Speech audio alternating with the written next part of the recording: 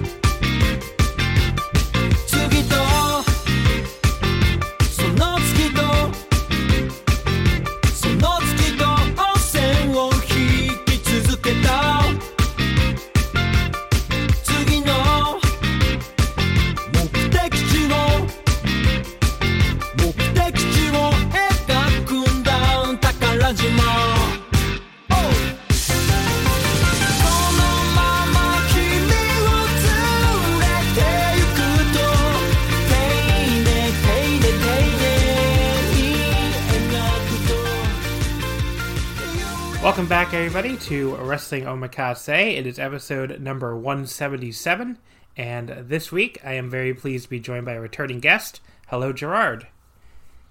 Hey, John, how's it going? Pretty good. What you been up to? Well, I guess sure nothing, probably. Well, nothing, but I had a rather bizarre week because I had two WWE matches that could make my top 10 at the end of the year.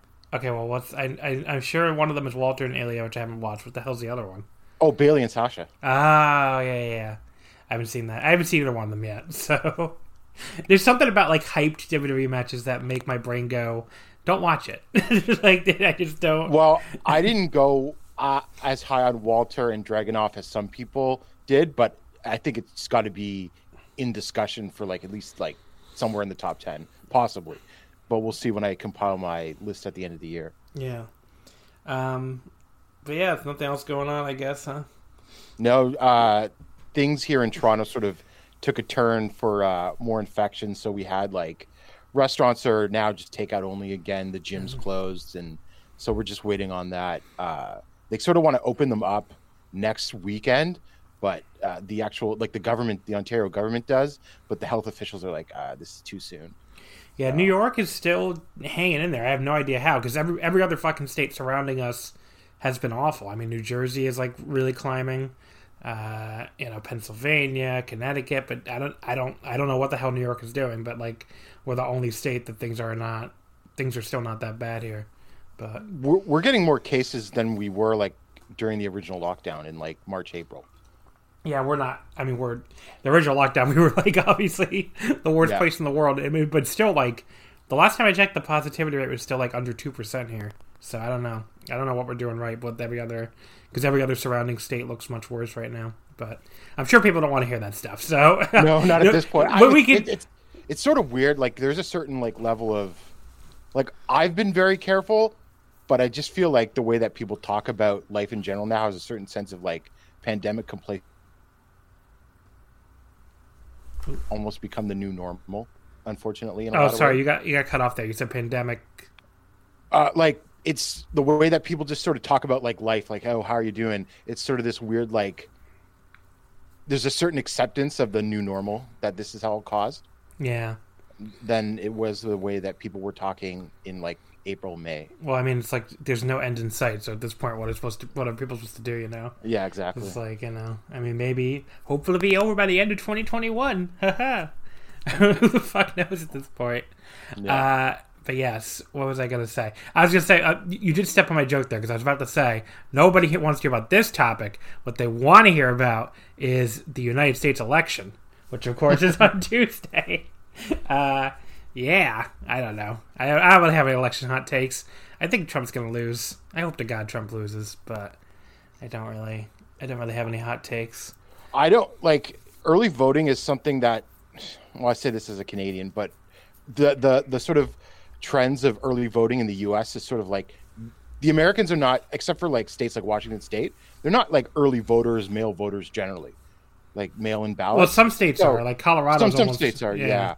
But on the whole, I don't know how that's going to sort of like turn into like what the turnout means, because like I'm seeing these like Texas counties that are already doing more turnout than they had in 2016 just on early voting. Yeah, it's crazy. So what that means in the Texas context, I don't know. I mean, I voted this past Wednesday. I did the early in-person voting because I'm lucky to live like 10 minutes. My normal polling place is like a minute away. Honestly, like it's like the school that I could walk to in a minute. But I was just figured like they might be. I don't know. I just kind of figured there might be a lot of crowds, so I just walked the 10 minutes to the early voting place in this church, which apparently was really, really long lines when the early voting first started. But by the time I did it this past Wednesday, like I walked right in, like there was nobody there, so that was nice. But yeah, I don't know, folks. I don't know what's gonna happen. Hopefully we know who wins by the end of the week, and hopefully it's not Donald Trump. I don't really have any other big hot takes, but I'm ready for this to be fucking over. That is for sure. Like, I never want to hear about another election after this fucking thing is over. Because it's like, people are like, oh, we got to start 2024 watch. I'm just like, fuck off. How about that? Just fuck off forever. But, well, I mean, even if Biden wins, given how trends are, you got to worry about 2022 to make sure the Democrats don't lose the House. Yeah, they probably will. Whatever. Like, when your default position is like this entire country is like completely doomed and unsalvageable. I mean, I'm never optimistic. I just kind of hope that we get this fucking dipshit out of the White House. But anyway, that's also not why people are here. But please, if you're in America and you haven't voted yet, please go vote, and please vote for Joe Biden. I know he's not great, but whatever. If by chance I have somebody listening who needs to be reminded to go vote, because I doubt I have that many Trump supporters listening. If I do, look, I'm making a middle finger to the microphone. But no, I mean, like, fuck you if you're a Trump supporter. But if you're a Biden supporter, please get out there and vote. If you're a Trump supporter, please don't. Please just stay home and fuck you. Anyway, back to what we're here to talk about today, which is WCW Halloween Havoc. So I should introduce, I guess, the new concept here. Basically, I've enjoyed the 5 matches episodes a lot. What I've noticed is we get a lot of, a lot of really, really, really great matches, right? Because people generally pick really great matches for this. I've tried to pick some shitty ones to mix it up. Like I picked on the Patreon with Nate from Everything Elite. I picked the WCW Junkyard Battle Royal from Match at the Beach, which was, if anything, even more horrendous than I remembered it being. And then with Mike Spears this past week, also from Everything Elite and Open the Voice Gate, also on the Patreon, I picked the main event, the very first Toryumon X show, which again was quite a bit worse than I remembered it being. I just saw that like on the list of matches that was on DGNet, and I was like, well, we have to watch this. I mean, but yeah, it was that Mike Spears episode, by the way, was a lot of fun. If you're not a patron, we're recording this on October 31st, so if it happens to get up today and you happen to listen to it, wait a day, because otherwise you'll get charged twice, and I'm not trying to rip you off. But yeah, November 1st, obviously the best time to join. Anytime early November, you get the whole month's worth of stuff. And you can hear that episode I did with Mike Spears last week, which got rave reviews from a few people who listened to it. So it was a lot of fun for that 5 matches episode. We went 2 hours and we rambled a whole lot about shitty New Jersey indies and all this other shit. I don't even remember half the shit we talked about, but it was a lot of fun. So definitely go check that one out. I might as well make this the Patreon plug in general, I guess. It's patreon.com/wrestlingomakase. You get all of the content that's already up there. So if you want to go back and listen to all of our G1 coverage, Champion Carnival, Noah N1 Victory, we do tons of one-match episodes. Right now I'm going through matches submitted by Omakase patrons. You submitted one too, Gerard. And, the patron picks have been awesome. I mean, pretty much every match that's been submitted so far, we've done 6 out of the 9, have been, just really incredible matches. So my patrons have great taste, apparently. But yeah, I mean, it was just some great, that's been a lot of fun. We'll probably do another round of those. So if you want to suggest me a match to review on the Patreon, you can do that. But yeah, that's what we've been doing lately. We also did all the Okada Tanahashi matches in chronological order. We did all the Naito Ishii matches in chronological order. Those series are up there complete, ready for you to listen to. Those are a lot of fun. And then coming up in November, we're going to be going back into tournament coverage. So we'll be covering we'll be covering some on the free feed, but every single show that we don't cover on the free feed will be covering on the Patreon. So you get every single New Japan Best of Super Junior show, every single World Tag League show, and every single DDT DO show. So we're going to cover the DO, so that should be a lot of fun. I think they're announcing the participants at Ultimate Party on November 3rd to tie back into... There's like 2 big Puro shows on November 3rd. It's really funny. I know it's like some kind of Japanese holiday. I forget which one. But do you know which one off the top of your head, Gerard? I'm just going to take a stab, and it might be the wrong one. Is it Seniors Day? Let's see. No, it's Culture Day. There you go. Culture Day. A day of culture. So yes, Culture Day is going on in Japan at the same time we have our shitty election. So that's why there's like a big DDT show, DDT Ultimate Party, a big Dragon Gate show, Gate of Destiny, right? Osaka? Yes. Yeah. So that's those are both going on that day. But anyway, so at Ultimate Party they're going to announce the DO participants, and we'll be covering that on the Patreon. Should be a lot of fun. And again, it's only $5 to get access to all this stuff I'm talking about, plus even more stuff I didn't even mention. So patreon.com/wrestlingomakase to get all of that. Now, back to the concept here. I wanted to do retro stuff, but like in a different way. So I came up with this retro roulette gimmick. Now, this is not a new concept. There's plenty of other podcasts that have done like random wrestling matches before. It's only a new concept for Omakase. But I figured a great first one to do would be Halloween Havoc, since today is Halloween, first of all. And I just kind of got the urge to watch some old WCW. Now, watching some old WCW really got rid of that urge very quickly. Like, by the time I was on the 4th or 5th match, I was like, this is a terrible idea. Why did I do this? Because, like, not that all these matches were bad. Some of them were pretty good. But, oh my god, these fucking finishes. I could not believe... Like, every single... We picked 6 matches at random, okay? So, first of all, I picked 6 shows at random. So, 6 Halloween Havocs. We got 93, 94, 95, 96, 98, 99. So, those were the 6 shows that were picked at random. And then I picked 1 match from each show at random, too. I picked 6 out of whatever matches. Every single one of them did not have a clean finish. Every single one had some kind of terrible finish. It was like, did they just... Like, I remember Nitro being nothing but terrible finishes, but I guess I honestly forgot, like, how bad the finishes were on WCW pay-per-views. I don't know. Were you surprised by this, or did you just not have any... You was like, oh yeah, that makes sense. I was more surprised that some of the mid-card stuff had the unclean finish. Right? Like Perry Saturn can't just... Hogan match should be different, I think. Like, Perry Saturn can't just beat Eddie Guerrero? Like, what the fuck? Like, that was the shit that really surprised me. It's like, yeah, main event, fine. But Perry Saturn can't just beat Eddie Guerrero or vice versa. It's like, it's incredible. I don't know. Like, it makes me want to go through these shows and be like, did any of these matches have clean finishes?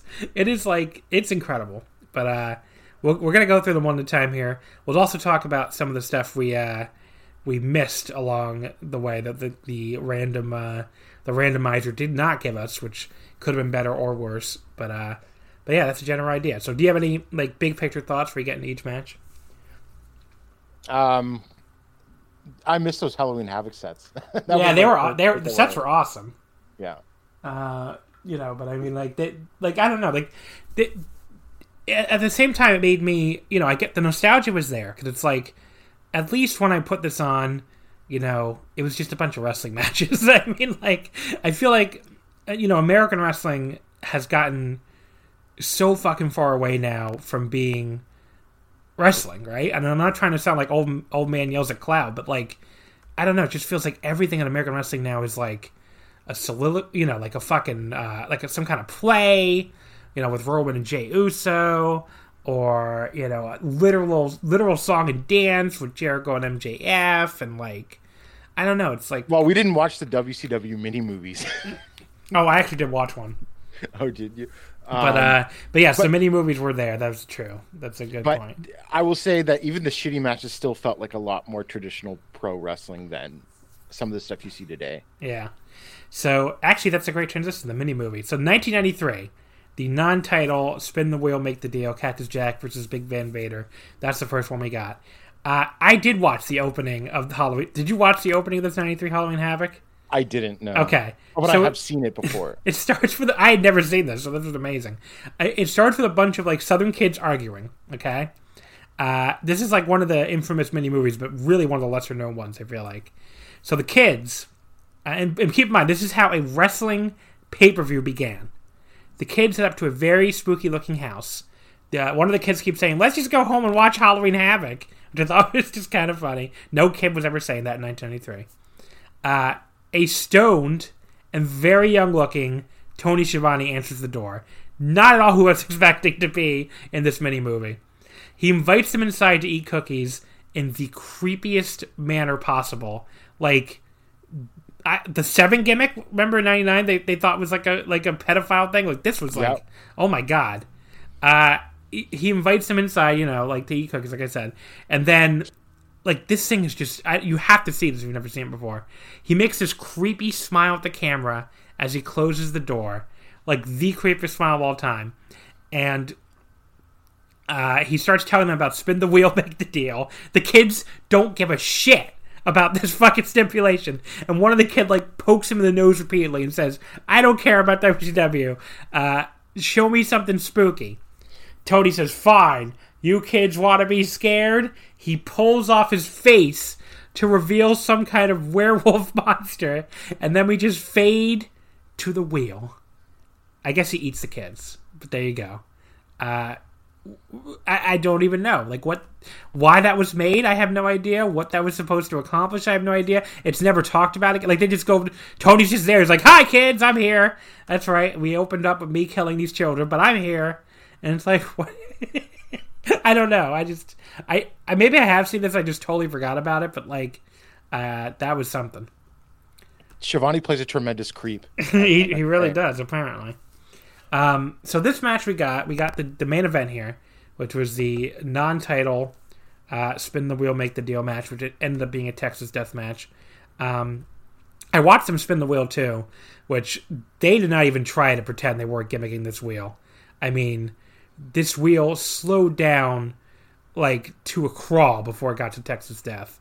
So, as far as other stuff we could have gotten this show, I really don't remember this show very well, so I don't know what was good or bad. Looking at the card, I would have kind of liked to see Dustin Rhodes and Steve Austin, I guess, for the U.S. title. That could have been cool. Sting versus Sid Vicious only went like 10 minutes. That might have been interesting. Ric Flair against Rick Rude for the International World Heavyweight title, the very different title there.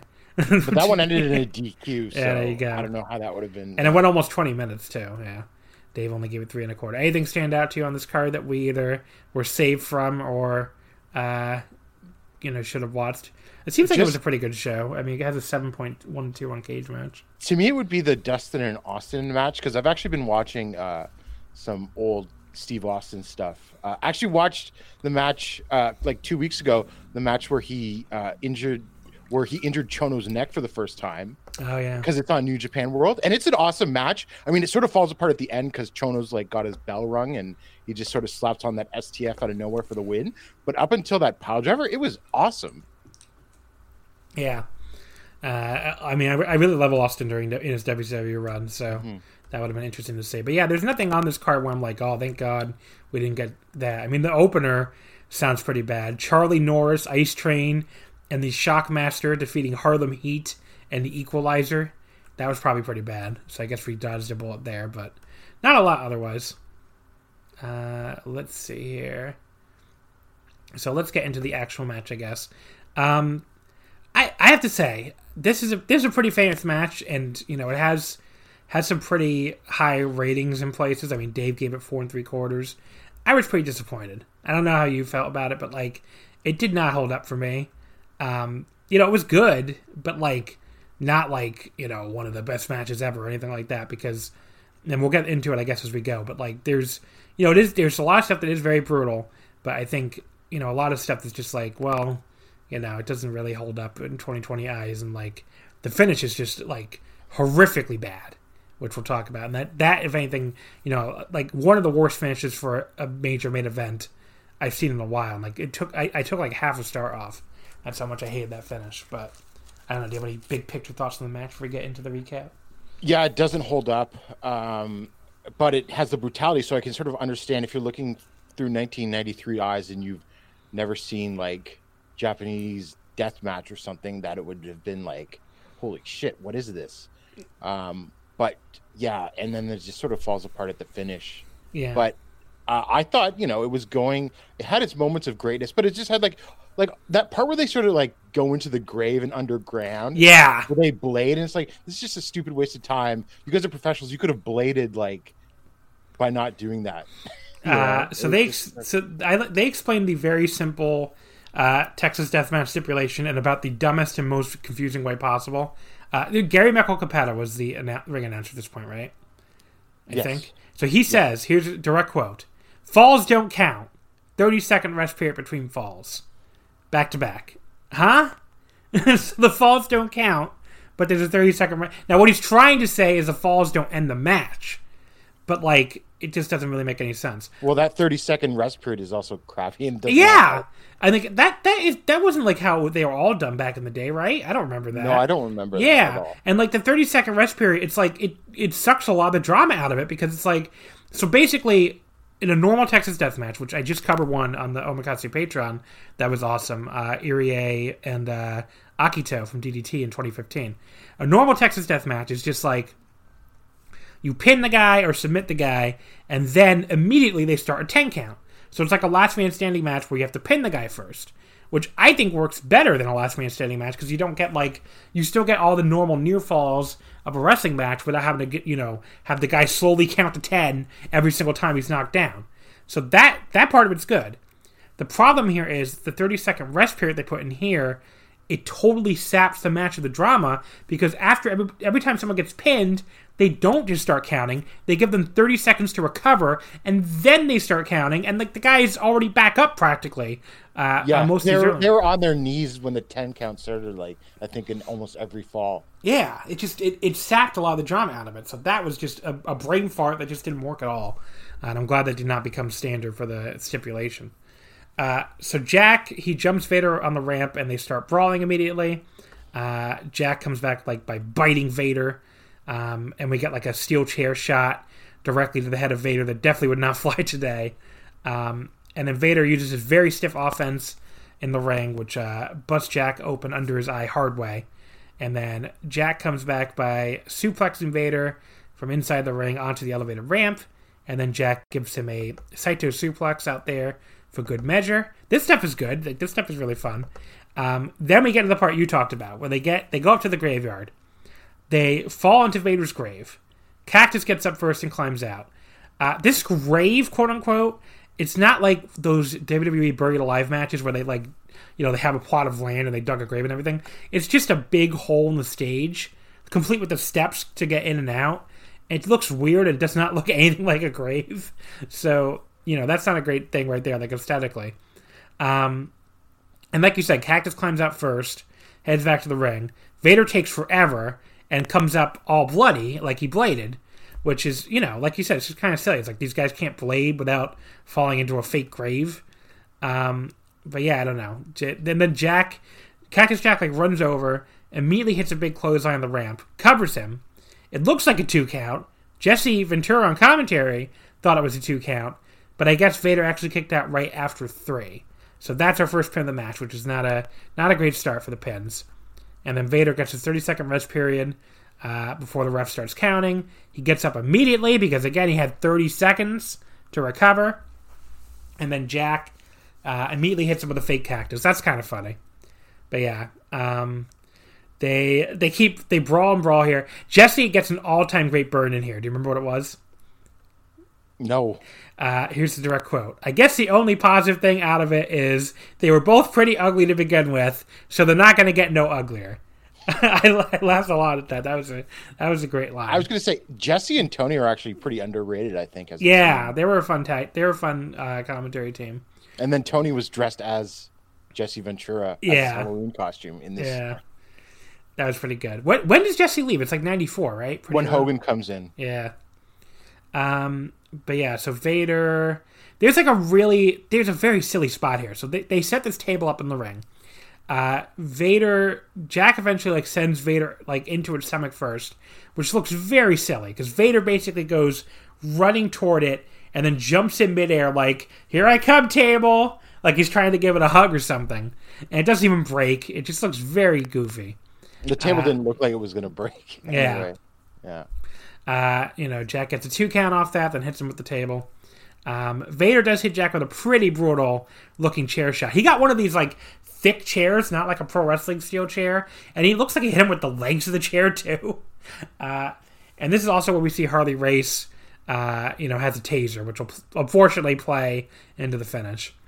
Vader very slowly climbs to the top and hits the Vader salt. Looks pretty bad, as his moonsaults always did, but who cares because he's gigantic and did a moonsault. That lets him pin Cactus for the first time, but Cactus beats the count pretty quickly after the rest period. But yeah, they end up back on the ramp. We get the famous Vader falling backwards with Cactus on his back spot. That does look fucking brutal. And this crowd has not been great, but even they reacted big to that one because it looked like Vader just killed Jack. Unfortunately, Vader then picks up a chair. He plasters Jack upside the head with it. That's good.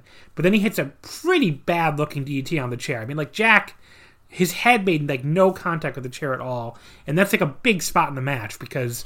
To be fair to Mick Foley, he didn't need any more contact head to the chair, yeah. That's true. But they tease the stoppage. They bring out the trainer. And I wish that kind of had been the finish, given what they did after that. So Vader pushes the trainer away. Pins him. Jack recovers before the 30-second rest period is over. DDTs Vader on the chair. They both fall down.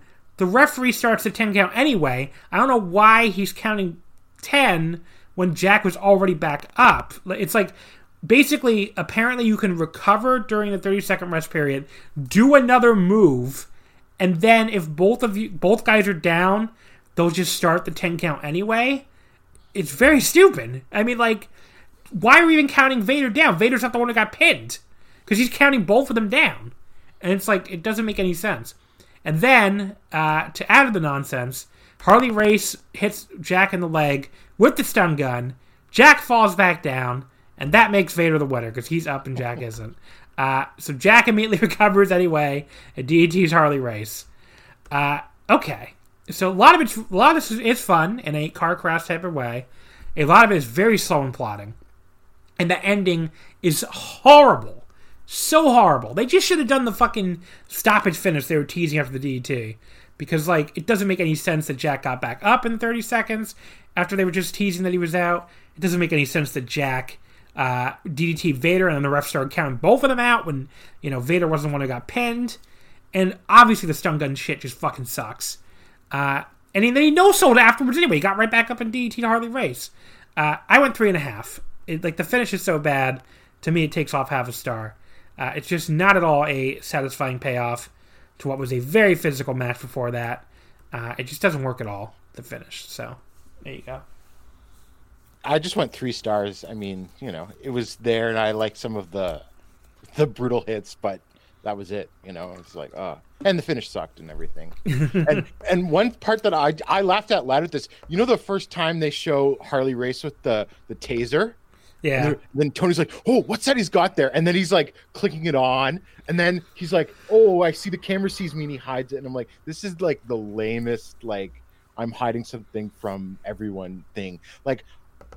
Harley Race is interesting because they book him doing the stupidest shit as a manager, but yet he still has pretty good heel manager charisma. Yeah, I feel, but they just have him do the stupidest shit, as we'll talk about later as well. He was just a fucking terrible manager. I mean, not in the way he.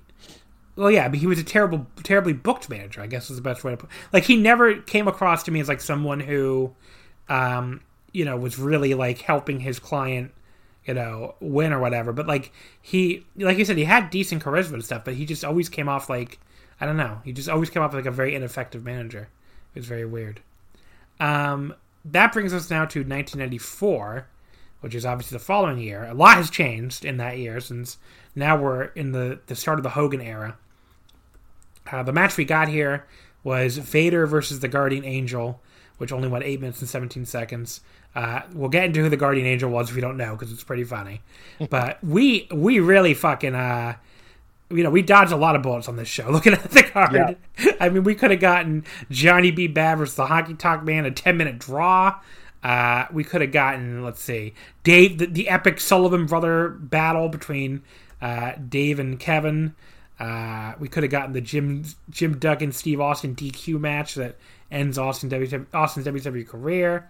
The only good match I guess we didn't get that apparently was quite good was the WCW title match main event in the cage with Hogan and Flair. Dave gave that 4.25. I don't remember liking it that much, but it was pretty good. Was it better than I haven't seen it in so long, but I remember thinking the Bash at the Beach 94 match was pretty good. And I'm just wondering if it's better than that, but I can't remember. I think the Bash at the Beach one was better, but who knows? I mean, it was the Hogan Flair matches always had a certain baseline to me, so I'm sure that probably was pretty good. But yeah, we dodged a bunch of bullets here. We got a pretty fun little match here, I think. I don't know what your overall thoughts were. Yeah, I thought it was a fun little match. I mean, there's little things you could critique about the finish. Yeah. But it was fun while it lasted. As we're talking about, all these finishes were fucking terrible. But yeah, so this is more Vader, obviously. He's our only wrestler who shows up twice here. This is one of his matches in his long feud with Ray Traylor, a.k.a. the Big Boss Man, a.k.a. now the Guardian Angel. They wrestled each other 27 times in 1994, if you include house shows. Without house shows, it's about 6 times. So Vader defeated the Boss at Spring Stampede in April 94. Very shocking that WWF would have a problem with that name. Just I always thought that was so. But the commentary didn't help because they're like, he's the boss. Oh man, he's big. Oh, they would say that stuff. Yeah, that's it really is something. But yeah, they basically threatened to sue them. And then, WWF... So they changed this gimmick to the Guardian Angel, which was... Okay. So the Guardian Angels are this group of, I don't know, neighborhood watches, right? I've never seen one in real life, so I have no idea. They were a lot bigger in the 80s during, the New York crime wave and stuff like that, and that's where they sort of came into, prominence. But they sort of... I guess they still exist, I'm not sure, but I think their relevance has faded away now that, crime has dropped and everything like that. Yeah, so they basically just narcs, right? They basically just people, they basically are, yeah. Yeah, standing around and looking for shit to narc on. They have these wacky, I don't know, maroon jackets, I guess. But yeah, so he I mean it kind of was a clever little rebranding, I guess. I mean, it makes sense, if you're going to have a babyface cop and you can't do the cop gimmick, then I guess do a babyface Guardian Angel gimmick. But I think the Guardian Angels got mad, right? That's why they had to change it. Yes, I believe so. Yeah. So, because he turns heel basically after the end of this feud in early '95, he turns heel and he goes back to being Big Bubba Rogers. And I think that's the gimmick he uses until he leaves. So, which was fine. He had he wore the suspenders and the shirt and everything. It was a perfectly good gimmick that these sort of attempting to they were obsessed with keeping it somehow close to Boss Man, which was just so indicative of WCW. Yeah. And then I think he's he's in I think he's in the Dungeon of Doom until he leaves, basically. But I don't know. But yeah, so Vader beats Guardian Angel by DQ at Bash at the Beach in July. Guardian Angel beats him by DQ on an episode of Main Event in August. Vader beats Sting and Guardian Angel in a number 1 contendership triangle match at Fall Brawl, which he would not get the title shot until fucking February, I think. So that was a real number 1 contender match there.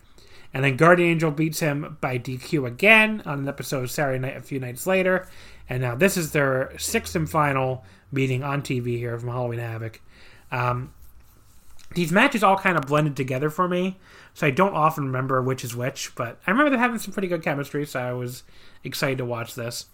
The recap video showed us how Guardian Angel got DQ'd. He got DQ'd for not hitting Vader with a nightstick. Did you see this? Yes. Like, Vader tried to bring it in. The Angel picked it up, held onto it for like 1,000,000 years. It's like, sir, if you're not going to hit him with this, why don't you just put it down? He held onto it for so long before the referee just assumes he must have hit him with it and DQ'd him. If you pick up a weapon, don't you have to drop it in the 5 count anyway, though? Yeah, I guess so. The referee didn't start any count, though. He just looked at him with the fucking weapon and was like, DQ. So, I don't know.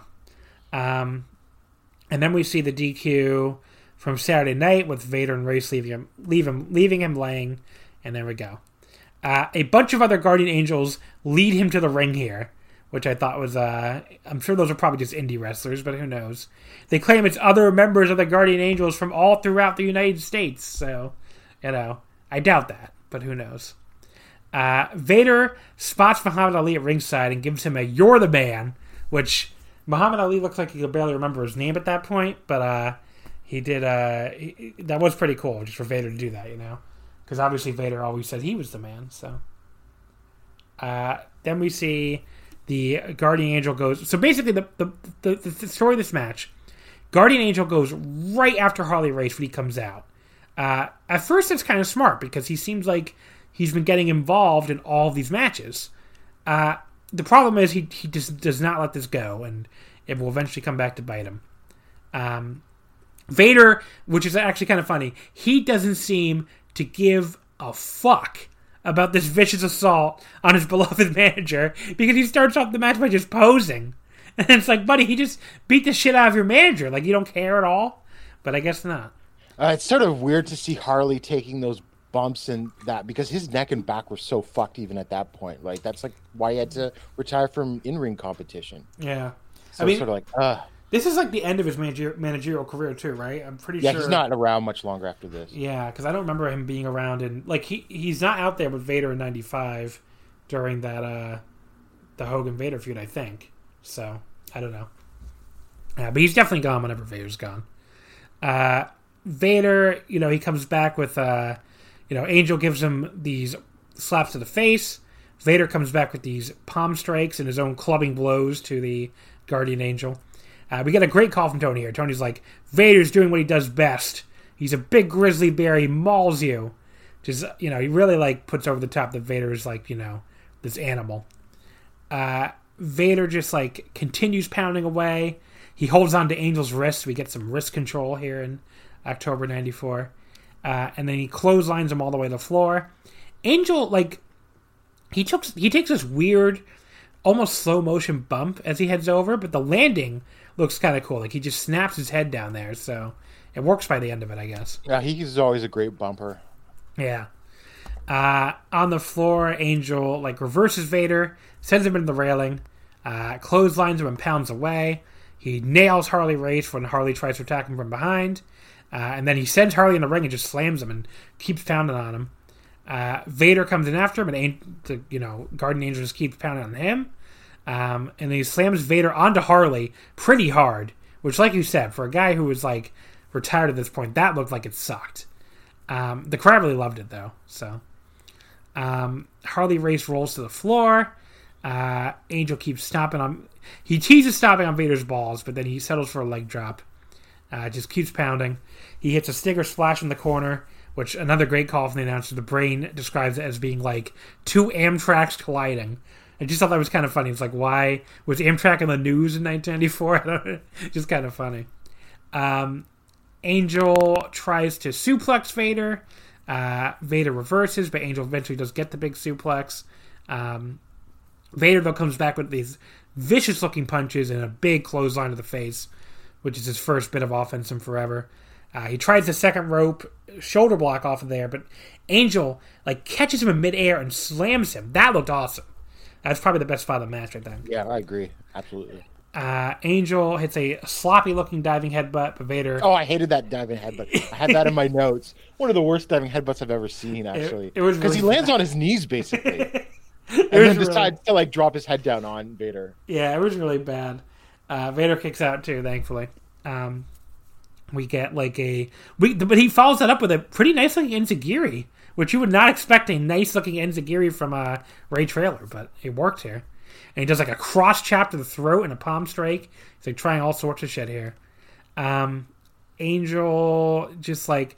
There was an ugly spot where like... Okay, so... It seems like both guys were on different pages. And Vader ends up hitting a clothesline.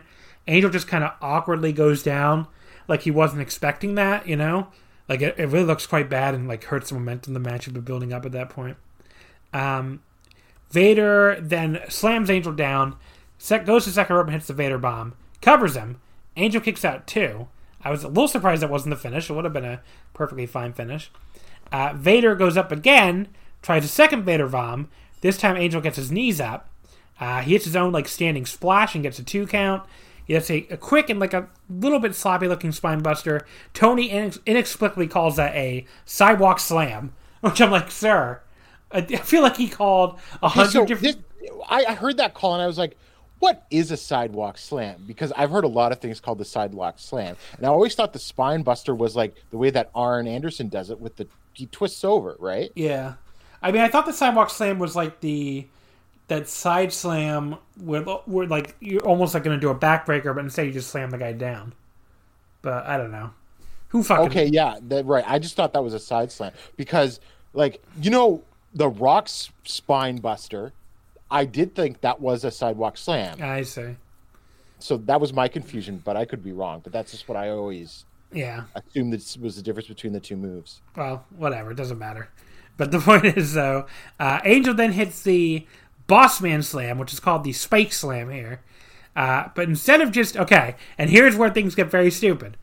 He's on top of Vader, right? He lands on top of Vader. Instead of just staying on top of him to cover him, he inexplicably starts chasing Harley Race after Harley was, like, sort of getting up on the apron. But who cares? I mean, he can't do anything from there. If he jumps in the ring and attacks you, then you win by DQ. Just pin the guy. He chases Harley Race before Harley's even done anything. He suplexes him back in the ring, but just as he lands, Vader splashes him, and that's the fucking pin. Like, wow. We're 0 for 2 here on good finishes.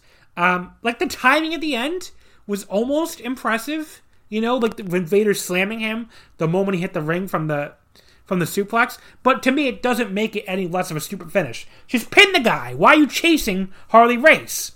But yeah, I don't know. It was a pretty enjoyable little power battle that I was quite into at times. But like, I can't go higher than like 3.25 after that fucking finish. So I don't regret watching it. But you know, they book a fucking clean finish, WCW. I also went 3.25 on this for more or less the exact same reasons and a little bit of sloppiness. But it was really fun. But John, do you know what title, non-WCW title, Vader was holding at this time in this match? Was it like UWF or something? Yeah, he was a UWFI champion. So it was just sort of funny to sort of like see the contrast there. Yeah, it's I don't know. Just say this match. Like I think if you're only gonna watch one match that we talk about, you might as well watch this one because it was not that long and. You know, it was pretty fun, but like, I don't know, like just why can't Vader just beat Ray Traylor? Would the world end if Vader just hit a Vader bomb on fucking Ray Traylor and pinned him? Well, it goes for this. It goes for the same for the last match. Like Cactus Jack wasn't that protected either. Yeah, right. It just does, you know. I don't know. Finishes are terrible. Moving on to 1995. So we missed a lot of shit here on this show. The match we got was Lex Luger versus Ming, which was pretty bad.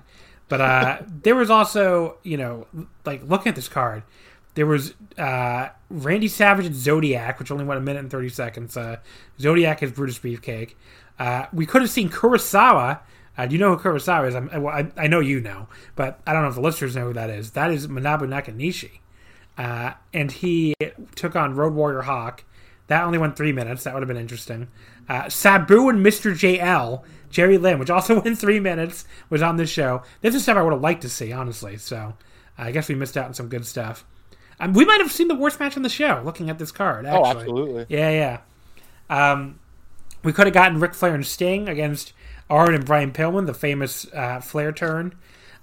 We could have gotten Savage and Luger, which is the match Luger confusingly earned by beating Ming. But actually, no, the main event was pretty terrible too, if I remember correctly.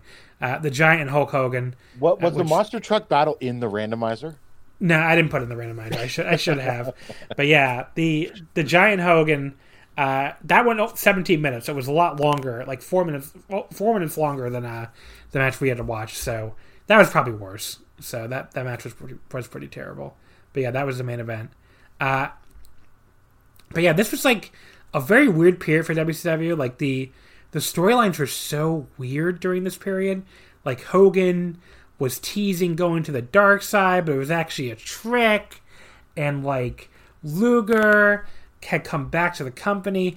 Like, okay, if he wins this match against Ming, who remember is a heel, a member of Dungeon of Doom, Luger gets to face Randy Savage later.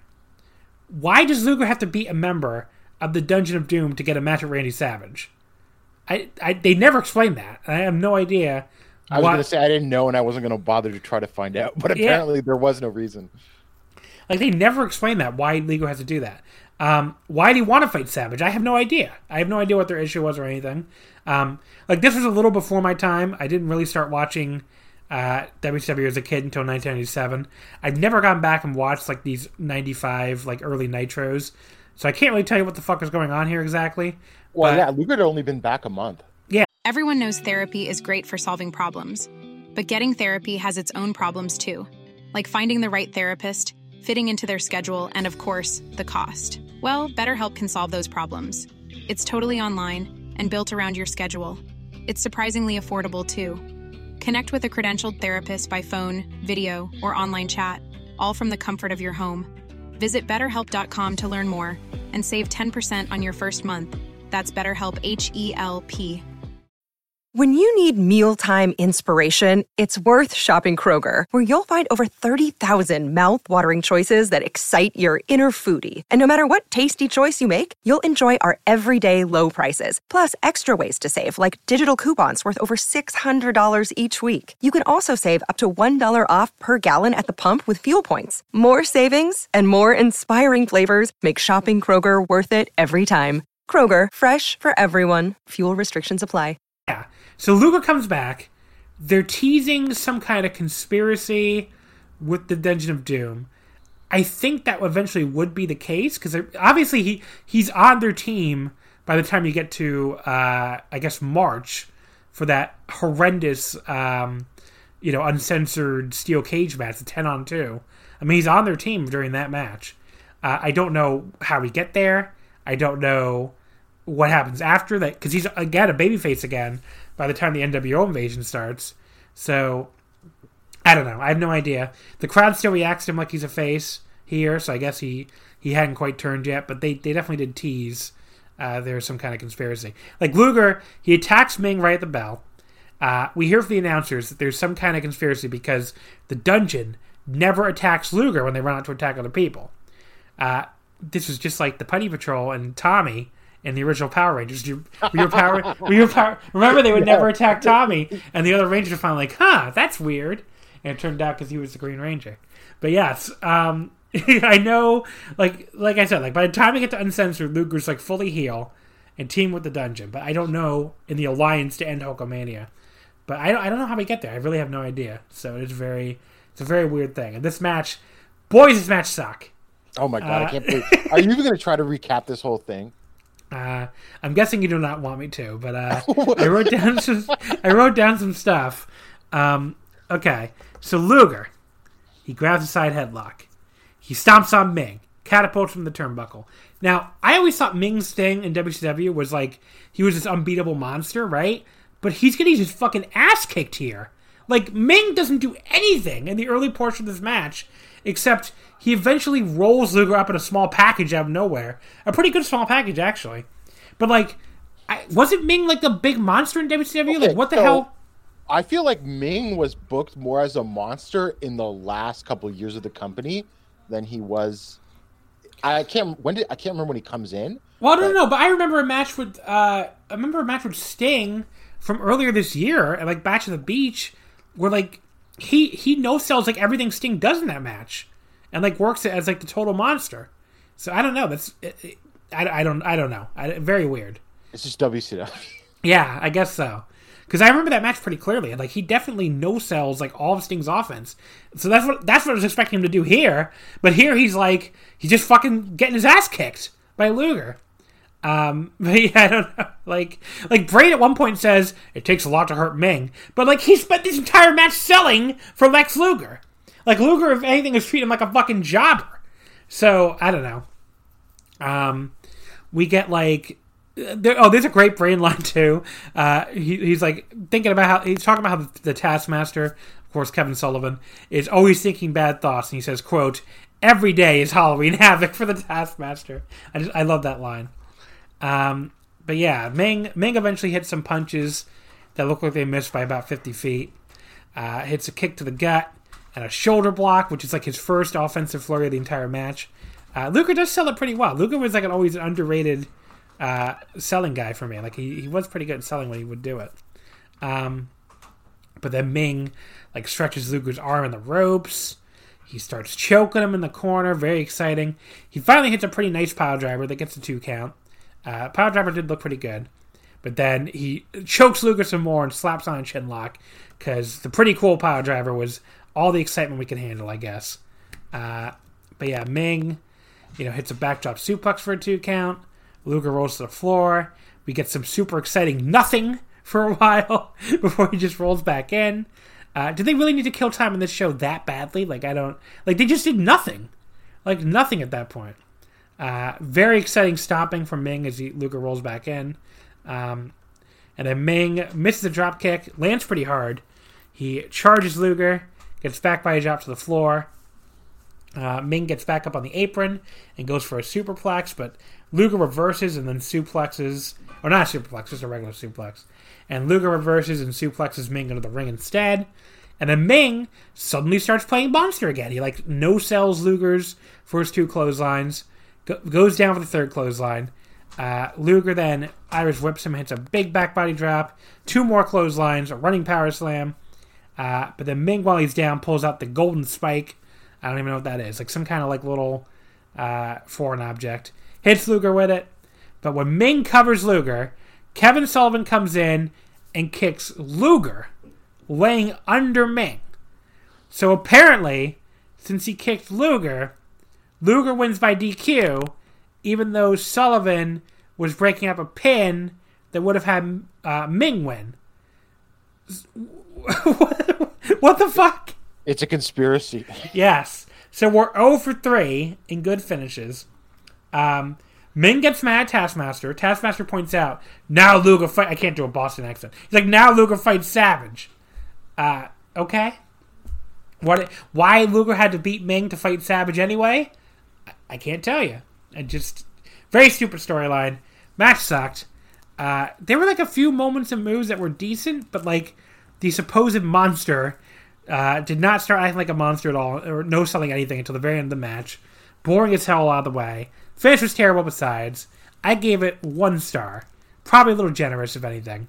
But there you go. I went 1.5 star. I thought the first minute or 2 was actually decent, and I like Luger's sort of power up at the end with the power slam, but God, everything in between was just absolutely dreadful. Say what you will about modern wrestling, but there's very rarely stuff that's this bad that makes it TV these days.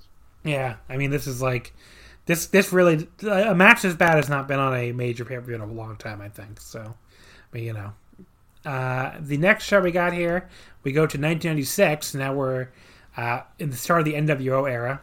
The match we ended up with was the Giant defeating Jeff Jarrett by DQ in 9:55. The bullet we dodged here was probably that Hogan Savage main event, which I remember being quite terrible. But the rest of the card, there's some pretty good stuff. I mean, definitely wouldn't have minded seeing Malenko and Rey Mysterio. Oh, I love that match. Yeah, for the Cruiserweight title. But some other good stuff here. DDP and Eddie always had pretty good matches, I think. So, but anyway, so this is during the epic Ric Flair wants Jarrett in the 4 Horsemen, but the other Horsemen don't storyline. And Jarrett is fresh into WCW at this point to start what would be a very uneventful run. His first match was a win over Hugh Morris in 4 minutes on the October 7th, 96 Nitro. So only a few weeks before this. Jarrett, he took until Starrcade to be officially made a Horseman member, if Wikipedia is to be believed. His run in the group does not last very long. He's kicked out, like, I think around May or June by to start the big feud with the infamous Steve Mongo McMichael. And that feud goes pretty much until he leaves the company after just 1 year. When he shows up at WWF, he does this big shoot interview on Raw. And he basically buries WCW for putting him in there with Mongo, which I thought was kind of funny. Which I'm sure that's how he actually felt. I mean, he also like was critical of Vince, so he could sort of like get that edgy thing, right? Like I'm shooting on both companies type thing. Indeed. I also want to preface this by saying Jeff Jarrett is one of my least favorite wrestlers ever, and very few wrestlers have go away heat. I think really only two: Jeff Jarrett and Randy Orton for me. But I was pleasantly surprised with this. Yeah, this was pretty good. Actually, what did I give it? Let me say. Because I don't remember what I rated this. Actually, I think I liked it less than you, but we'll talk about it, I guess. I accidentally wrote this down as Ric Flair versus the Giant on Twitter, when it's actually Jeff Jarrett with Ric Flair, so I apologize if you saw the tweets and thought you were getting Flair versus Giant, which probably would have been better.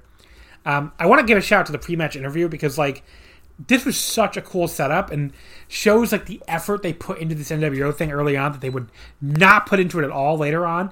Like, instead of just having normal interviews with, the normal WCW people, they had Ted DiBiase up in the fucking crowd. Basically, they put a giant NWO banner, over one of these entryways from the concourse into the crowd. And, like, they had this NWO corner of the building, basically. And it really did feel like their own separate thing that wanted nothing to do with WCW and vice versa. Like, this was the kind of little touch that made this angle work so well early on that they completely abandoned by the time you get to, like, probably even 97, definitely 98. I mean, look, this looks so cool. This, like, little NWO set. I didn't watch the pre-match, but I watched like the post-match because the next match was Syxx versus Jericho, and I was like, I'm going to watch that. But yeah, DiBiase comes out again with Vincent and Syxx, and then Syxx enters through the crowd. Yeah, that's how Giant enters during this match too. Yeah. So yeah, it looks awesome. I mean, yeah, and Tony also lets me know as Giant comes down that he's not actually the U.S. champion, even though he has the belt. And now I want to look up what the fuck happened with the U.S. title, because I know that what's his name had to vacate it, Ric Flair. So that's why Giant basically injured Ric Flair, I guess, in storyline, and that's why they had to vacate the title. But I don't know. It's I don't know exactly what happened to it exactly. Let's see. Oh, okay, I don't know how they end up with a new champion or anything, but and Wikipedia does not want to load for me. But yeah, so they basically had a storyline where the NWO kept stealing belts at this point. Because remember, Syxx stole the Cruiserweight title too. So let's see, the U.S. title. Yeah, I was confused because I forgot that the Giant was already in the NWO at this point. Yeah. Okay, so they didn't officially vacate the title until November. That's weird. November 25th. And then Eddie Guerrero is the next champion. He beats DDP in a tournament final for the vacant title in December 96. So yeah, that's that weird period where like Eddie and Dean Malenko trade the belt, and like they let the Cruiserweights have it for a little while, and then Jarrett wins it from Dean, and then it goes to Mongo and Kurt Hennig, and then back to DDP, and then they do the Raven stuff and all that. But that's a interesting little period for the title, I guess.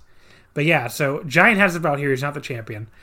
Giant hands the belt to Nick Patrick, and Tony is outraged that Nick Patrick holds the belt up since this is not a title match and Giant is not the champion.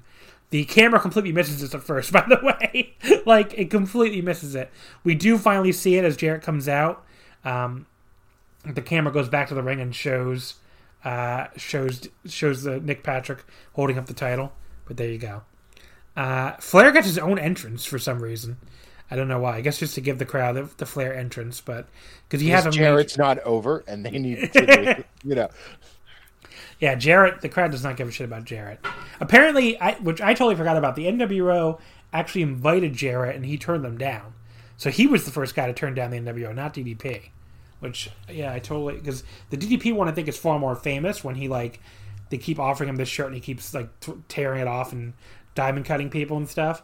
But yeah, apparently they offered Jarrett the NWO shirt and he kept turning them down. It's funny because it's probably has to do with some backstage politics because Jarrett's like a recently arrived WWF guy, but there's no way in hell Holland Nash would want him in the NWO, like as a shoot type thing. Yeah. So Jarrett hits this like one jumping punch to Giant and immediately struts, which is actually pretty funny. He ducks a pair of clotheslines and starts strutting again, but then as Giant goes to grab him from another punch, goes to grab him, he hits another punch and gets out of his way again. It's kind of clever that I guess that his idea is to stick and move, but how he's going to like strut him to death, I'm not really sure. Flair on the outside loves it though, so I guess why don't you talk about what you liked about this match, because I didn't like it nearly as much as you seem to have. Well, I liked the whole like the way that they wrestled. It's so fun to see the Giant in 1995. He was awesome, I thought. I mean, limited, but he in some ways he played the character much better than he ever played the Big Show. Yeah. Who, like, I mean, like the Big Show would take a lot of offense. Big Show would sell a lot. Here he, he sold, but it was a lot more credible, and he was, selling from sort of the Jarrett's hit and run offense, and then, I mean, if this had just had normal finish, I thought this would have been really great because this is going through the Giant grabs him in the figure 4 with the choke, which I think did he not do that same spot to Ric Flair when he beat Ric Flair to win the WCW title? I think. Yeah, I think so. And which was a nice little callback. And it was just basically the whole way the style was wrestled. I thought it was like a very credible, well, Jarrett's not small, but like versus an absolutely humongous man. Giant played his role very well. I mean, obviously the finish sucked, so I had to deduct marks from that. But I mean, I just thought it was a really good way of how someone that is 7 feet tall should be wrestling a match. Yeah, I mean, I liked it up to a certain point, but then it gets so ungodly boring to me that I took it down a lot because, like, okay, so they do the stick and move stuff. That stuff is good. But then, like, Giant hits, like, this elbow drop and, like, does this long backbreaker rest hold over the knee. And then Flair grabs a mic, starts trying to cheer Jarrett on to get up and kick his NWO ass. And then Giant, keeps clubbing Jarrett's back. Jarrett keeps trying to fight back. Giant keeps clubbing him. Jarrett goes for this crossbody off the corner turnbuckle. Giant easily catches him and then hits possibly the worst backbreaker I've ever seen. Like, he drops him so lightly down under his knee that even Tony has to go, backbreaker. He didn't hit him that hard with it, though. Like, even Tony Schiavone can't cover for that. He does hold on and hits, like, slightly better one, but it's only, like, moderately better. And then Giant just, like, continues slowly walking around, clubbing Jarrett. It was really dragging for me at this point. He, like, whips Jarrett into the corner. Jarrett goes down. We get a very exciting bear hug. Jarrett gets out of it, goes through Giant's legs very slowly after an Irish whip, hits a pair of high drop kicks that stagger Giant, and then tries to slam him like an idiot, and Giant falls on top of him for a 2 count.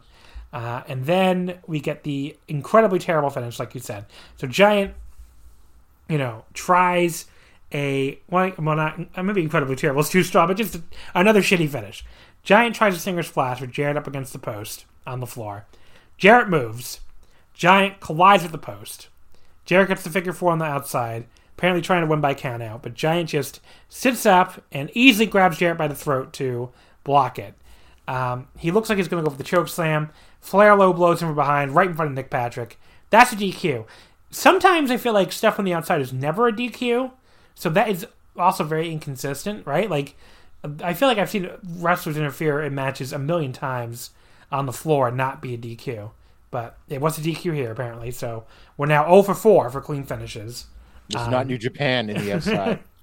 And this is where, like, I was starting to wonder, like, did any WCW match ever have a clean finish? Because, like, we're on 4 different shows, 4 different matches, and they all have fuck finishes. It's like, okay. Then the other horsemen come out, and Tony and Dusty act like the Giant is a huge coward for not wanting to go 1-on-5. I'm just like, these fucking biased. I remember as a kid being like, wow, these WCW announcers are very biased. Because, like, they would be really unfair to the NWO. Like, the NWO were heels. But, like, in situations like this, like, Tony and Bobby are like, oh, get in there, Giant. What are you doing, Giant? And it's like, there's 5 of them. Why is he a coward for not wanting to go 1-on-5? Giant's probably taken on 5 guys in WCW up before this point. They were maybe jobbers, but he's done it probably. It's true, but like, didn't it come off to you as weird? Yeah, it was very weird. But yeah, I don't know. The best thing I can say about this, it wasn't as bad as I was expecting. I was kind of enjoying it early on when Jarrett was trying to stick and move, but it got so boring by the end, and the finish was again so bad. I only went 2 stars, so I went 3.5. Okay, well, you really liked it then. Yeah, so from one of my most hated wrestlers too. Like, yeah. No. I mean, I can see it, but like, it just, and I was enjoying it, but it got so fucking boring to me. So, the second to last match we're going to talk about here, okay. From 1998, show. My God. Now, look, we could have gotten a much worse match, I have to say. Oh, yeah, but this is just, but watching these two do this is what just makes it so infuriating and makes me angry. So some of the other matches involved. Some of the other matches we could have gotten, Hogan and the Warrior, which is one of the worst matches of all time. We could have gotten the Steiner battle that went under 5 minutes. We could have gotten the Hall and Nash match. Remember that sucking. We could have gotten the, I don't even know, the Bagwell and Steiner against Steiner and Giant match. Okay. We could have gotten Kim and Disco Inferno. That was pretty good if I remember correctly. We could have gotten the main event, which I remember being awesome. It's Goldberg's best match, in my opinion. Yeah. So, like, Dave really underrated that 3.25, I have to say. But, yeah, the match we got was Bret Hart defeating Sting. In 1988, Bret Hart. Yes. In 1504 to retain the United States title. Oh, boy. This match. I don't remember hating this match as much as I hated here. Like, this match fucking sucked. Like, was fucking terrible. But before we talk about the things that sucked, let's talk about the positives. Bret Hart's WCW theme song was great. Like when that theme song played and he came out, that theme song was like, it always worked really well for him as a heel, especially. So I wanted to point that out. It was a great theme song. As a kid, I remember really finding Bret during this period like strangely intriguing because it's like he was clearly aligned with NWO Hollywood, but he would never wear the shirt for some reason. And this was, like, I guess, very fascinating to me when I was 12 years old. It's like, why would he put the shirt on? Because it was most absurd when, like, remember during the period when he was would start this feud, which went on forever. He was trying to recruit Sting to NWO Hollywood, right? And he's like, is holding up the shirt. He's like, come to NWO Hollywood. I'm like, but you never put the shirt on, buddy. So why are you trying to I feel like that's like Bret being like legit pissed off that he's in the position and being booked the way he is, and he's like, I'm not putting the fucking shirt on. So you think it was a shoot? Yeah. It was he's just angry. Like, I mean, look at him. He comes out. He doesn't have any, he just seems so devoid of any charisma at this point. And when he walks out, he's got the just a guy feels like, man, you're not like one of the best wrestlers, Yeah. Just I don't know. Just like I can't handle watching 1998 Bret Hart. It's infuriating. Now, of course, then when he was involved in the NWO 2000 reunion at the end of '99, he immediately puts the shirt on because he was being pushed and he was the champion. I remember being outraged about that, but you're right. That probably was it. But yeah, he takes forever to come out here too for some reason. Like his music is just playing for a long time before he even starts like walking out. Sting, of course, is in the red and black of the Wolfpack here. And he's got a goatee. Like he's got the goatee. Which looks weird as hell. Yeah. This is the last appearance of the red and black, though, because he does an injury angle at the end of this match. He doesn't return to TV until shortly before Spring Stampede in April. And that's well after the rest of the Wolfpack had turned heel and, re-merged with Hollywood to form the last version of the original group. And they were like on pretty much petering out at the point when Sting even returned. I mean, they weren't. I don't think they were. I remember that Sting returned very well. Yeah. Yeah. What was it like? Yeah. It was hilarious because he returns and like a couple weeks later, he wins the title on Nitro from DDP and then drops it back on the final hour of Nitro on the same episode back to DDP. Yeah, I remember that. Yeah. But do you remember what he said? I don't remember what he said about the NWO or anything. I don't think he said. No, I don't remember any of that. Yeah. And he wasn't even really feuding with them, was he? No, I don't think he was. Because the NWO was pretty much done by that point, so it wasn't quite like there were still guys, but like you could tell it was like petering out. But yeah, like so when he comes back, he has his normal black and white face paint. That's the point. So Bret takes forever to get in the ring. Sting is... I have in my notes Bret pulling a Jay White. He takes a long time. Sting is brandishing a baseball bat, so that makes sense. Bret does finally get in when Sting gets in, but he immediately bails again when Sting gets into the ring. He keeps like begging off and staying behind the ref, and Sting comes after him. It feels so fucking fake because like even when Bret was a heel in WWF, he was never doing this begging off shit. At least He was the best heel in the world at the time. I think. And I don't remember him doing this fucking Ric Flair shit, but I don't know.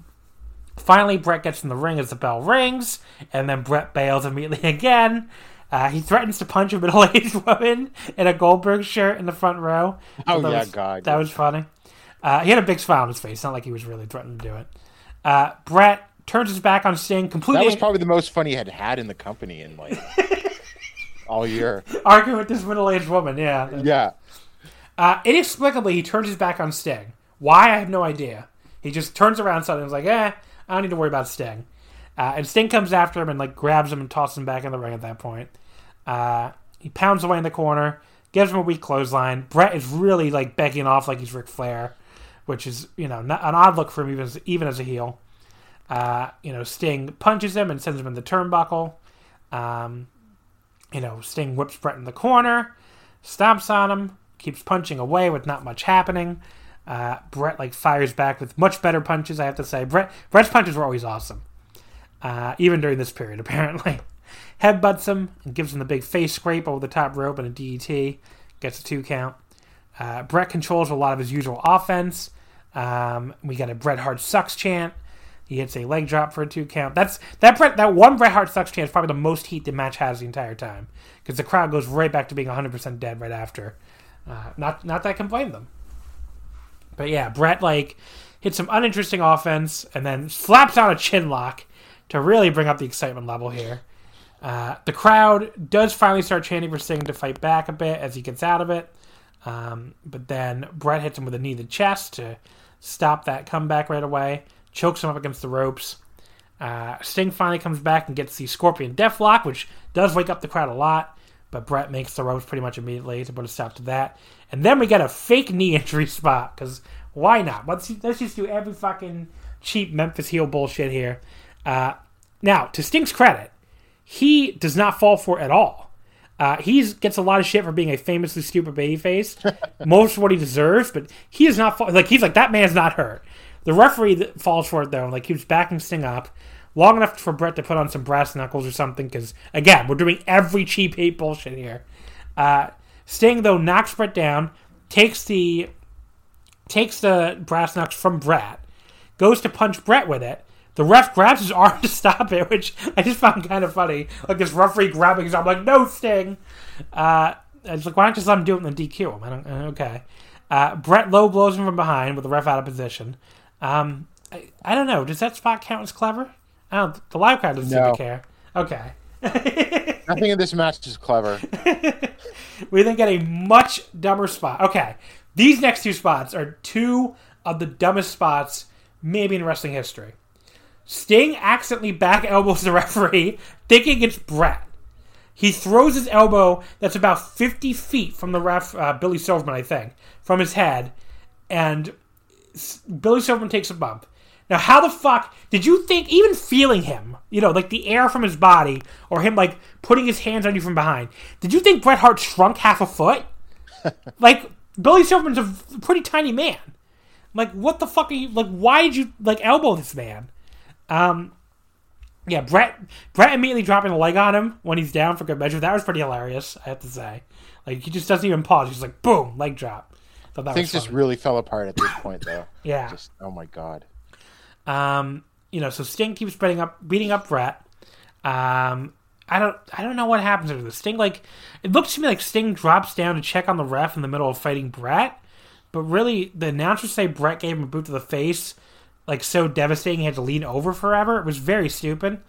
It goes nowhere anyway because Sting immediately like comes back and superplexes Bret off the top onto the dead ref's legs, which was like kind of funny. And then all three men just lay there for some real thrilling action. Sting goes for a stinger. Okay, here's the next dumbest spot of all time. So, Bret Hart is in the corner. His back is facing Sting. His face facing the turnbuckle.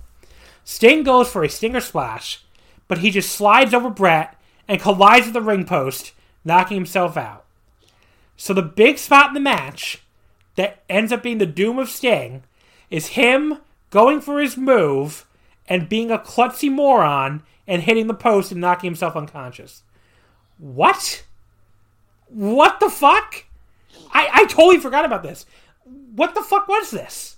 Why did they do that? Give me some answers, Gerard. Why did they do this?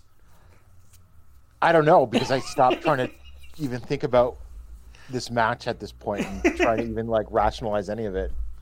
I mean, just one of the dumbest spots we've ever seen. Like, why would you book a babyface to knock himself unconscious by his own fucking fault? It just doesn't make any sense. This is what they thought was protecting Sting. Like, that's the only possible. I have in my notes the finish. Literally, if they had just ripped off the finish to Austin versus Hart from WrestleMania 13, this match would have been a lot better. Yeah, because I'm just talking about like, it still would have sucked, but it just wouldn't have been offensively bad. So Bret then heads to the outside, grabs his baseball bat, beats him senseless with it, but he's very already unconscious, so who cares? Bret then hits him with the bat off the top to the throat, rolls the bat to the floor, revives the ref, drags him to his feet, locks Sting in the sharpshooter just to be a dick, which is actually a good heel move. And the ref checks his arm 3 times, calls a win for Bret. Bret grabs the U.S. title. Do you notice a different theme song played when he won? It was like a much worse one, too. It was very weird. Bret posed with the belt as Sting just lays there dead, and finally Bret leaves and the EMTs come out for Sting. So, again, to make this clear, Sting elbows the referee like an idiot, apparently thinking Bret shrunk 6 inches. Sting then hits his own head on the ring post like an idiot, knocking himself unconscious and taking himself out of the match, and then Sting loses. So Sting, entirely his fault here to lose this match. Nobody books a babyface like WCW. This match was way, way, way, way worse than I remembered it being. This is the worst match we watched. It was Bret Hart and Sting was significantly worse than like Lex Luger and Ming. Like I don't even know how that's possible. But like there's almost no redeeming qualities about this at all. Like stalling from Bret, lifeless offense, dead crowd, our 5th straight terrible finish, and probably the worst one of them all, honestly. I gave it half a star, and that might be generous. It might be generous, I should say. Terrible match. I still think Luger versus Ming was more boring. This match to me was boring for most of it, and then didn't really get offensive until the ending. So I went 1 3/4 star. But it's funny because the first time I ever had heard about this match, like I didn't see the pay-per-view, but I had this WCW magazine that was like 1998 in review. So there was like two-page spreads of each pay-per-view with like pictures of all the matches and like comments about the match. And then the Bret, like I remember this vividly because I was like, oh, I want to see Bret versus Sting so bad. And so for the Bret versus Sting match, they made it sound like this was like the most brutal, violent match like that had ever taken place, and like Sting had to be stretchered out and everything like that. And of course, when I finally saw it, I was greatly disappointed. Yeah, it was really, really terrible. I mean, really terrible. So I don't know what else to say. I mean, Bret, if you want to see like, it does encapsulate Bret in '98 because like he clearly doesn't give a shit. He clearly does not want to be booked this way, and clearly is like basically going out there almost under protest. And it's just, I mean, like, this is a guy who a year ago was a super hot heel who had one of the most famous moments in wrestling history happen to him, and this is what they're doing with him 11 months later. Having him wrestle a terrible match against Sting where he could be any other generic heel for a secondary title. Do you think this match is even any better if Sting is fully healthy, or Bret would have just been a asshole? Was Sting hurt? I thought Sting just took a vacation. I thought he was injured, and that's why he left. Oh, I thought it was a knee thing, but I could be totally wrong. But that's... maybe you're right. I don't know. I thought it was just him taking a vacation, but anyway, either way, who knows? Who cares? I don't think it would have been any better because Brett just didn't give a shit. So yeah, I don't know. The last match we're going to talk about was from Halloween Havoc 99, which. Do you know why this show is famous, Gerard? I'm sure you probably This is the first Russo and Ed Ferreira pay-per-view. Well, the first show period, I think. They were on a Nitro before. Or, no, was it Halloween Havoc then the Nitro? I don't remember. I think it was Halloween Havoc then the Nitro, yeah. Okay. But I could be wrong. But they're definitely the first pay-per-view. Definitely the first pay-per-view, yeah. So, like, if you look at this card, I mean, everything goes like 5 minutes, practically. I think the longest match in the entire show is Rick Steiner and Chris Benoit, 12 minutes and 50 seconds. The card does not look bad on paper. The execution is another. Yeah. Like, no matter who's booking, Goldberg versus Sid is going to be a train wreck, but it's the kind of train wreck I would like to see. Yeah. Sort of thing. I mean, I really don't remember the show well at all. Honestly, the only thing I remember from it is the famous, like, Hogan lays down for Sting angle, which, of course, they totally ripped off. They ripped themselves off for Bash at the Beach, which was bizarre.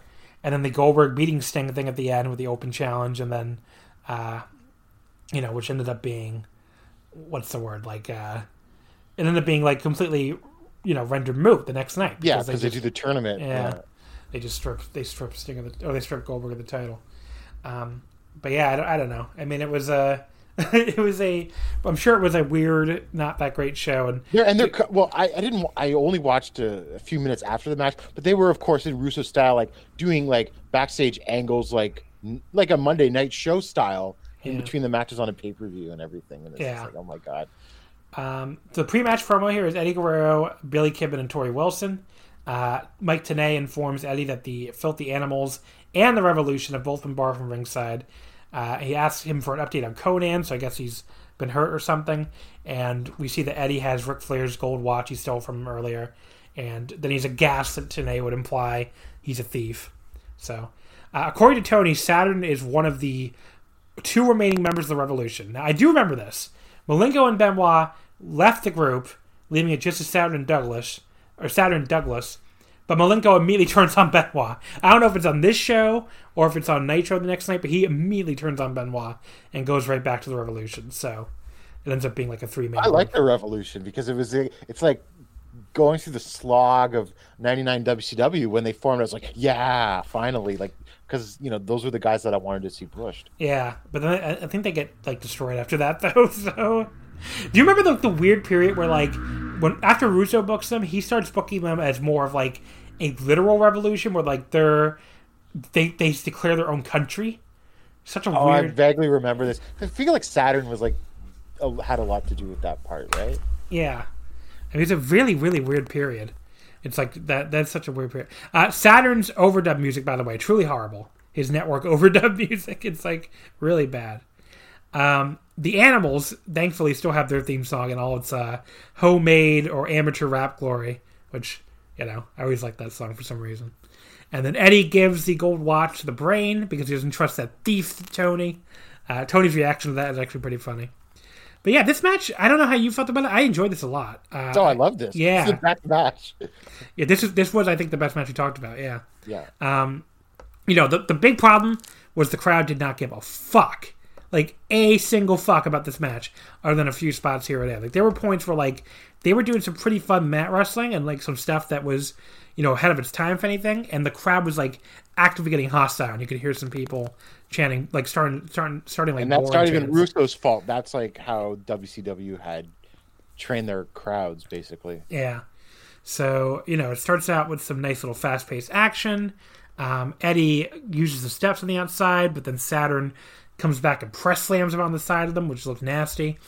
Saturn hits a nice little pop-up powerbomb. He, like, tosses Eddie in the ropes and then, like, tosses him up and powerbombs him and then floats over for a 2 count. That looked really cool.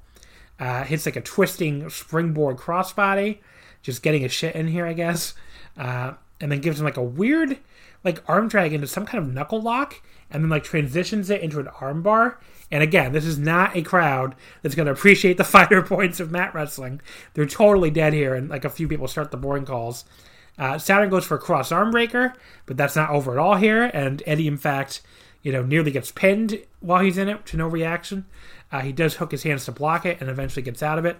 You can tell a lot of this was just the two of them doing stuff they thought was cool and not really caring about the crowd, I don't think. But, Saturn takes Eddie straight down to some kind of other wacky arm lock. Also gets no reaction. He lets Eddie out and starts punching him. But Eddie gets out of it with a kick to the gut and snap mares him and steps right on his face. Hits a nice basement drop kick. But Saturn comes back with an exploder. A huge exploder suplex. It really tosses Eddie across the ring. Eddie gets his foot on the ropes to break it when Saturn covers. Saturn, starts going after the leg and gets some kind of wacky leg lock. Eddie pokes him in the eyes to break it, which is a great little way to break it, and then hits a backdrop suplex for a 2 count. And then when Saturn kicks out, Eddie goes straight into what looks like an attempt at a key lock or something, which well applied key lock, but the crowd does not want to see Eddie holds at all, so they're not into that at all. Saturn does this awesome flip backwards just into Eddie, lifting Eddie straight up and slamming him down out of the hold, which that looks so cool that it did get a reaction. And he hits a second rope lion salt for a 2 count. He goes for another one. Eddie gets his knees up this time. Eddie then follows up with a really nice front suplex with a little delay in the middle, not quite I wouldn't call it a delayed suplex because the delay wasn't that long, but it did look pretty cool. And it goes up top and goes for a frog splash, but Saturn rolls out of the way.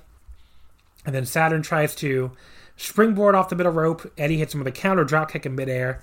Really cool little spot. He goes to charge Saturn in the corner. He misses and collides with the turnbuckle. Saturn tries to set Eddie up on the top. Eddie pushes him away. Saturn comes right back with an interesting super kick to the legs that takes his legs out from under him. And then he hits a big superplex off the top, leaves both guys down. He crawls over and covers. Eddie kicks out. Then we get a little another superplex. But then, God forbid, we get anything resembling a finish on a WCW show because Ric Flair comes charging out with a crowbar and assaults Eddie for the DQ. Kidman runs out. He gets beaten up too. And then, unfortunately, Tori runs out. Flair dances around her, forces himself on her for a kiss. And since this is October 1999, she loves being kissed against her will, apparently, and has a big smile. Not very cool. But there you go. And then Flair runs back out, remembers to get his watch, which I bet that was a shooter, but he actually forgot to get the watch. But that was funny. No, I thought that was just a little joke. To me, I was wow, Russo actually booked a successful story arc closure. Yeah. But no, I thought it was just a funny little touch. It worked better that way to me, with Flair having to come back out to room because he forgot his watch. Yeah. I thought this was a ton of fun before he went 6 for 6 in terrible finishes. The live crowd hated it, but who gives a shit what these drunk Vegas-ites who are probably all comped think about this fucking match. They did some really nice mat wrestling, probably ahead of its time for 99 in the US, and a bunch of cool spots. I went 3.5 because it was 11 minutes and I had a terrible finish, but I had a good time. Well, my notes say, fuck it, 4 stars, actually. Wow. Because I just really love this match. I have always maintained that Saturn was an incredibly underrated talent. Yeah, he was really good. And I had forgotten, and I hadn't watched a Saturn match in so long, and I was just oh, goddamn, this is why I loved him so much, right? He was awesome.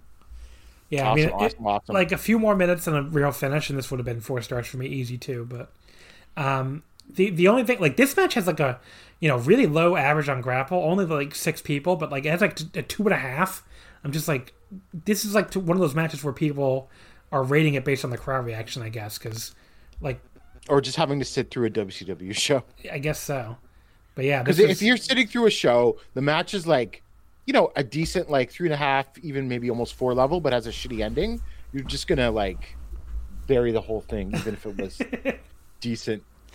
That's a good point. That is a good point. So overall, I would say the results of this experiment, mixed at best. Well, I mean, think about this. I don't know. I think there's been I was listening to the 5-star match game, and the bonus question was how many matches had there been in Halloween Havoc history. It's, I think, 111 or something like that. It's like 110, between 110 and 120. But think about this. We do the random 6, and out of four of the 6 matches basically involve the same 2 people interfering, Ric Flair and Harley Race, in the finishes. And this is totally random. Yeah. And every single one has some kind of terrible finish. I don't know. It was like this definitely scratched my itch for WCW nostalgia. I don't know if I'm gonna. It did not make me want to go leap through the archives and watch more. Let's just say. Well, I mean, if you were like, I'm just gonna put a bunch of cruiserweight matches from whether they be on Nitro or a pay-per-view in a randomizer, I think it'd be a different story. Yeah. But you'd have to, like, if you wanted to do good WCW random matches, you'd have to like curate the list that you put in the randomizer. Exactly. But I hope you had fun with it anyway, Gerard. It was an interesting look back. My biggest takeaway, though, out of all of this was like Bret Hart was a miserable bastard, and Saturn was fucking awesome and should get more love. Yeah, those are 2 good takeaways. My other takeaway again is even this still felt way more like, even with all the terrible finishes and stuff, at least this felt like wrestling. Which watching WWE nowadays and even AEW. Kind of. It doesn't often feel like wrestling. That's true. I do agree. I do agree with that. Also, it's funny because we were talking about the finishes. They hired Johnny Ace to do the finishes in the summer of 2000, and didn't do anything. Really? I guess he just can't get past that Russo suck. I guess I don't know. Yeah, probably that's what it was. But they like specifically hired him to do the finishes. Yeah. Well, there you go, folks. Gerard, do you got anything you want to plug? As we're heading into November, I will have a big preview of the Real World Tag League and coverage of all the shows, so watch for that on voicesofwrestling.com. Alrighty. And of course, folks, you can follow us on Twitter at WrestleOmakase, Wrestling When I'm Fit. Next week, we'll be going back to covering current wrestling here. I'm very, very pleased to be joined by returning guest Haley will be joining me. And she and I will be talking about 3 big shows from New Japan, the... Power Struggle. I don't know why my brain went to Dominion for a second. I'm like, it's definitely not Dominion. Yeah, so New Japan, although both Osaka, maybe that's why. But yeah, main event. Same main event too, that's true. New Japan Power Struggle, DDT Ultimate Party, and Tokyo Joshi Wrestle Princess. So we'll be talking all 3 of those shows. Be fun to do some DDT and Tokyo Joshi. We haven't done it in a while here with all the tournaments that we've been covering and stuff. But yeah, that'll be fun. Of course, patreon.com/WrestlingOmakase. If you like this Retro Roulette format, I think we'll do another one, maybe for Starrcade, maybe for something else, I don't know. So that'll be like a different thing to do with the 5 matches, different way of, covering old stuff. I think we will probably do that on the Patreon going forward. But yeah, I mean, this was a fun little thing to do here for Halloween, but we'll be definitely back to covering current wrestling and current Japanese wrestling starting next week, which... kicks off a run of covering, the DO and the 2 New Japan tournaments. So that'll be taking up our time here for the next month or so. And again, it'll be all over on the Patreon too. So patreon.com/WrestlingOmakase. In the meantime, folks, but thank you for listening, and we'll see you next time. This is the story of the one. As a maintenance engineer, he hears things differently. To the untrained ear, everything on his shop floor might sound fine, but he can hear gears grinding or a belt slipping. So he steps in to fix the problem at hand before it gets out of hand. And he knows Grainger's got the right product he needs to get the job done, which is music to his ears. Call, click Grainger.com, or just stop by. Grainger, for the ones who get it done.